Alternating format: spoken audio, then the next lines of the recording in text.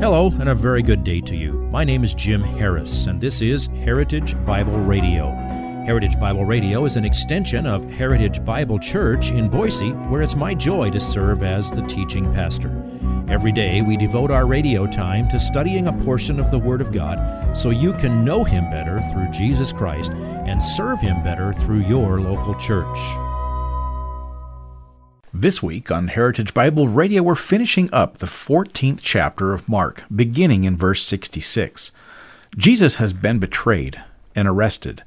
The disciples have proven pretty faithless by scattering in every direction, and phase one of Jesus' trials, or mockeries of trials, has just occurred in the wee hours of the night before the Jewish authorities, who charged him with blasphemy for claiming to be exactly who he is, the Son of God, the Messiah.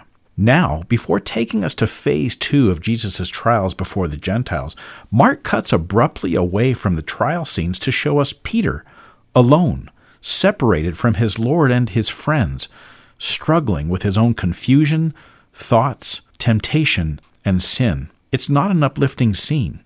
He's surrounded by unbelievers, and they're applying the pressure. As you listen this week, ask yourself, how would you do in Peter's shoes? If you were separated from your fellowship of believing friends, and your pastor had just been thrown in prison to face trial and a death penalty for his faith, and your community is pointing the finger at you saying, "That's one of them," would you stand or would you fall? And even if you say you would stand, remember that Peter had just sworn that even if everyone else fell away, he would not. Here's today's slice of the sermon entitled, Peter Plummets.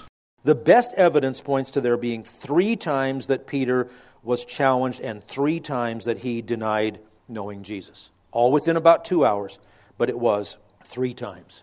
He goes from, "Even if I have to die with you, I will not deny you," to a bald-faced lie 3 times in the space of 2 hours. How sad. But that's what fleshly pride does to you.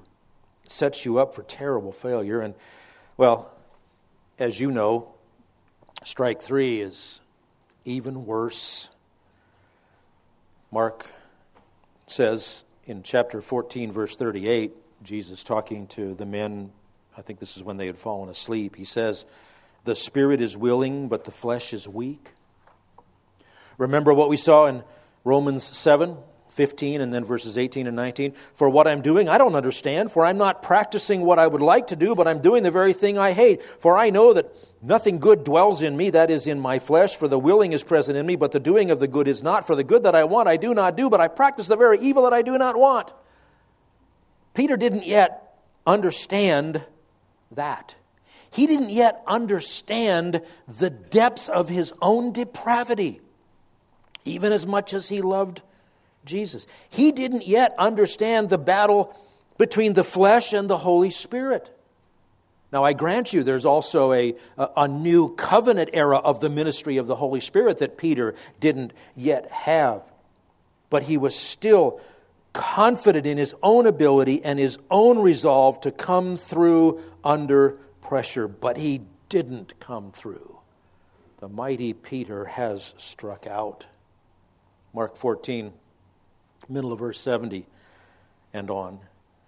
"And after a little while," so right after he came in, probably in the middle of the trial, a little while later, this is probably right near the end of the trial, "the bystanders were again saying to Peter," so who did the girl say before to? She told now the people that heard from the girl are saying, "Oh, wait a minute, you're one of them." So they were saying to him, "Surely you are one of them, for you are a Galilean too." Now, how did they know that he was a Galilean?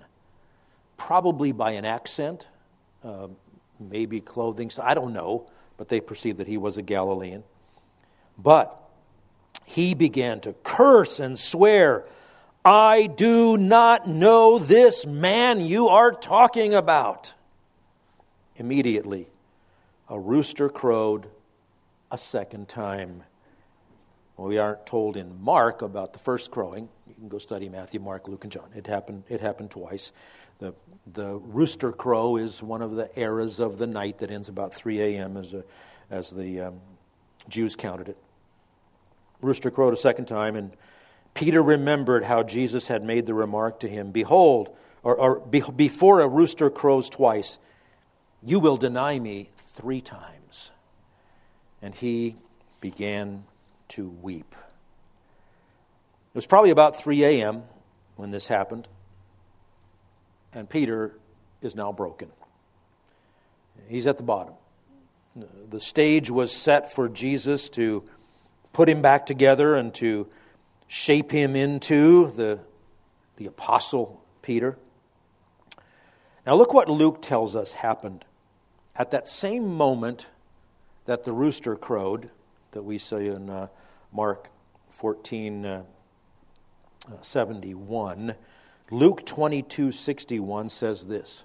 This most likely happened as they were leading Jesus away at the end of the trial to take him to the Romans.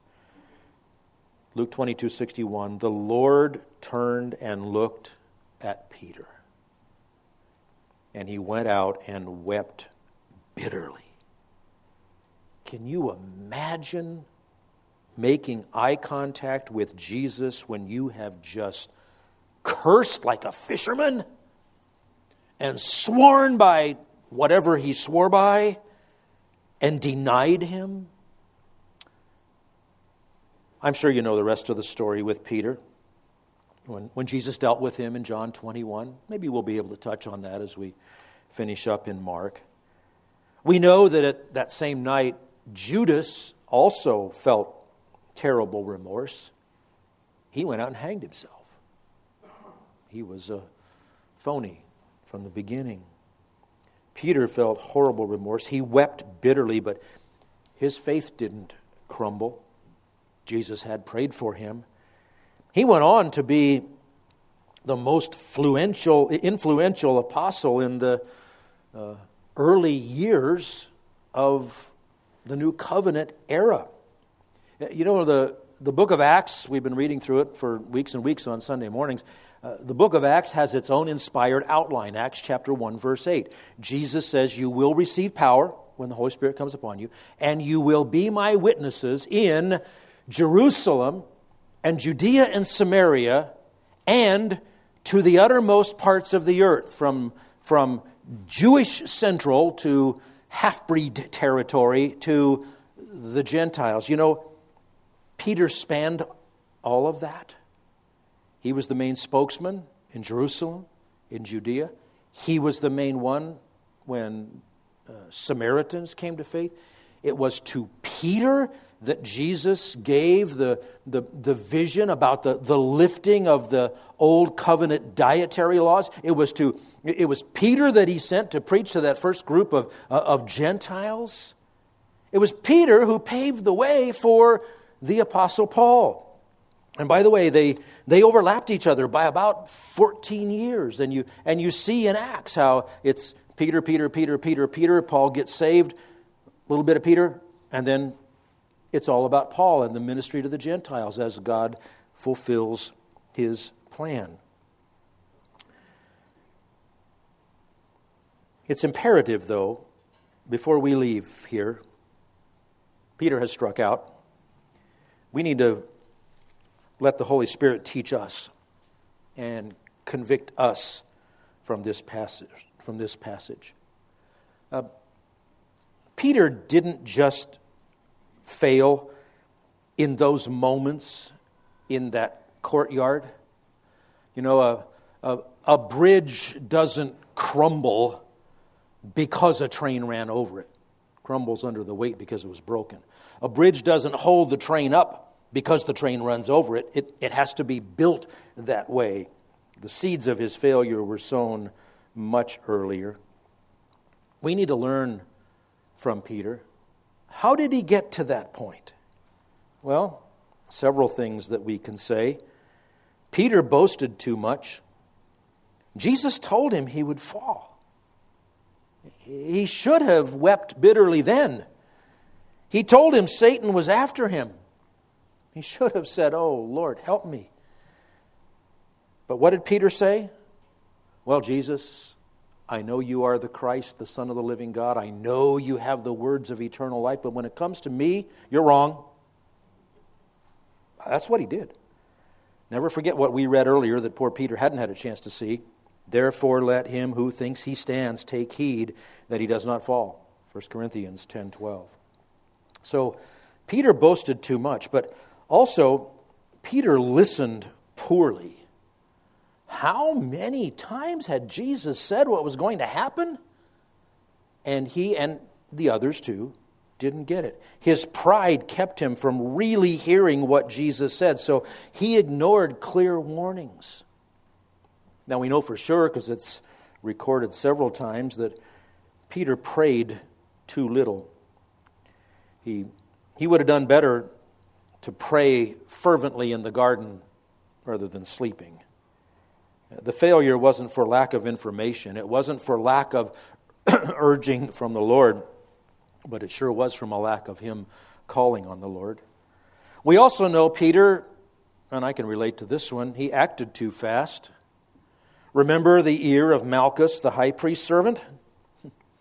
Our ministry is not about doing armed conflict. It's a spiritual battle for souls, and it's done by the power of the Spirit.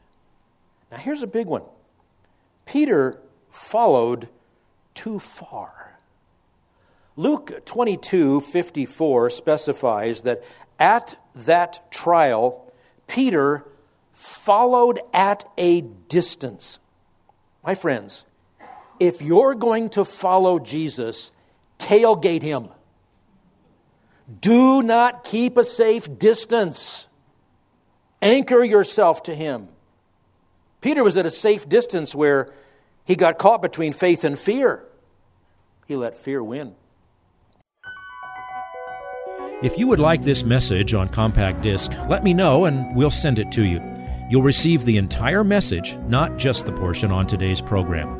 You can order by phone at 353-4036 or by writing to us at 7071 West Emerald, Boise, Idaho, 83704, or on the internet at hbc-boise.org. Heritage Bible Radio needs your prayers and your financial support. Once again, you can reach us online at hbc-boise.org or by telephone at 353-4036 or by writing to us at 7071 West Emerald, Boise, Idaho, 83704. And if you need a church home here in the Treasure Valley, I hope you'll visit us any Sunday at 7071 West Emerald. For Heritage Bible Radio, I'm Jim Harris. See you next time. Bye-bye.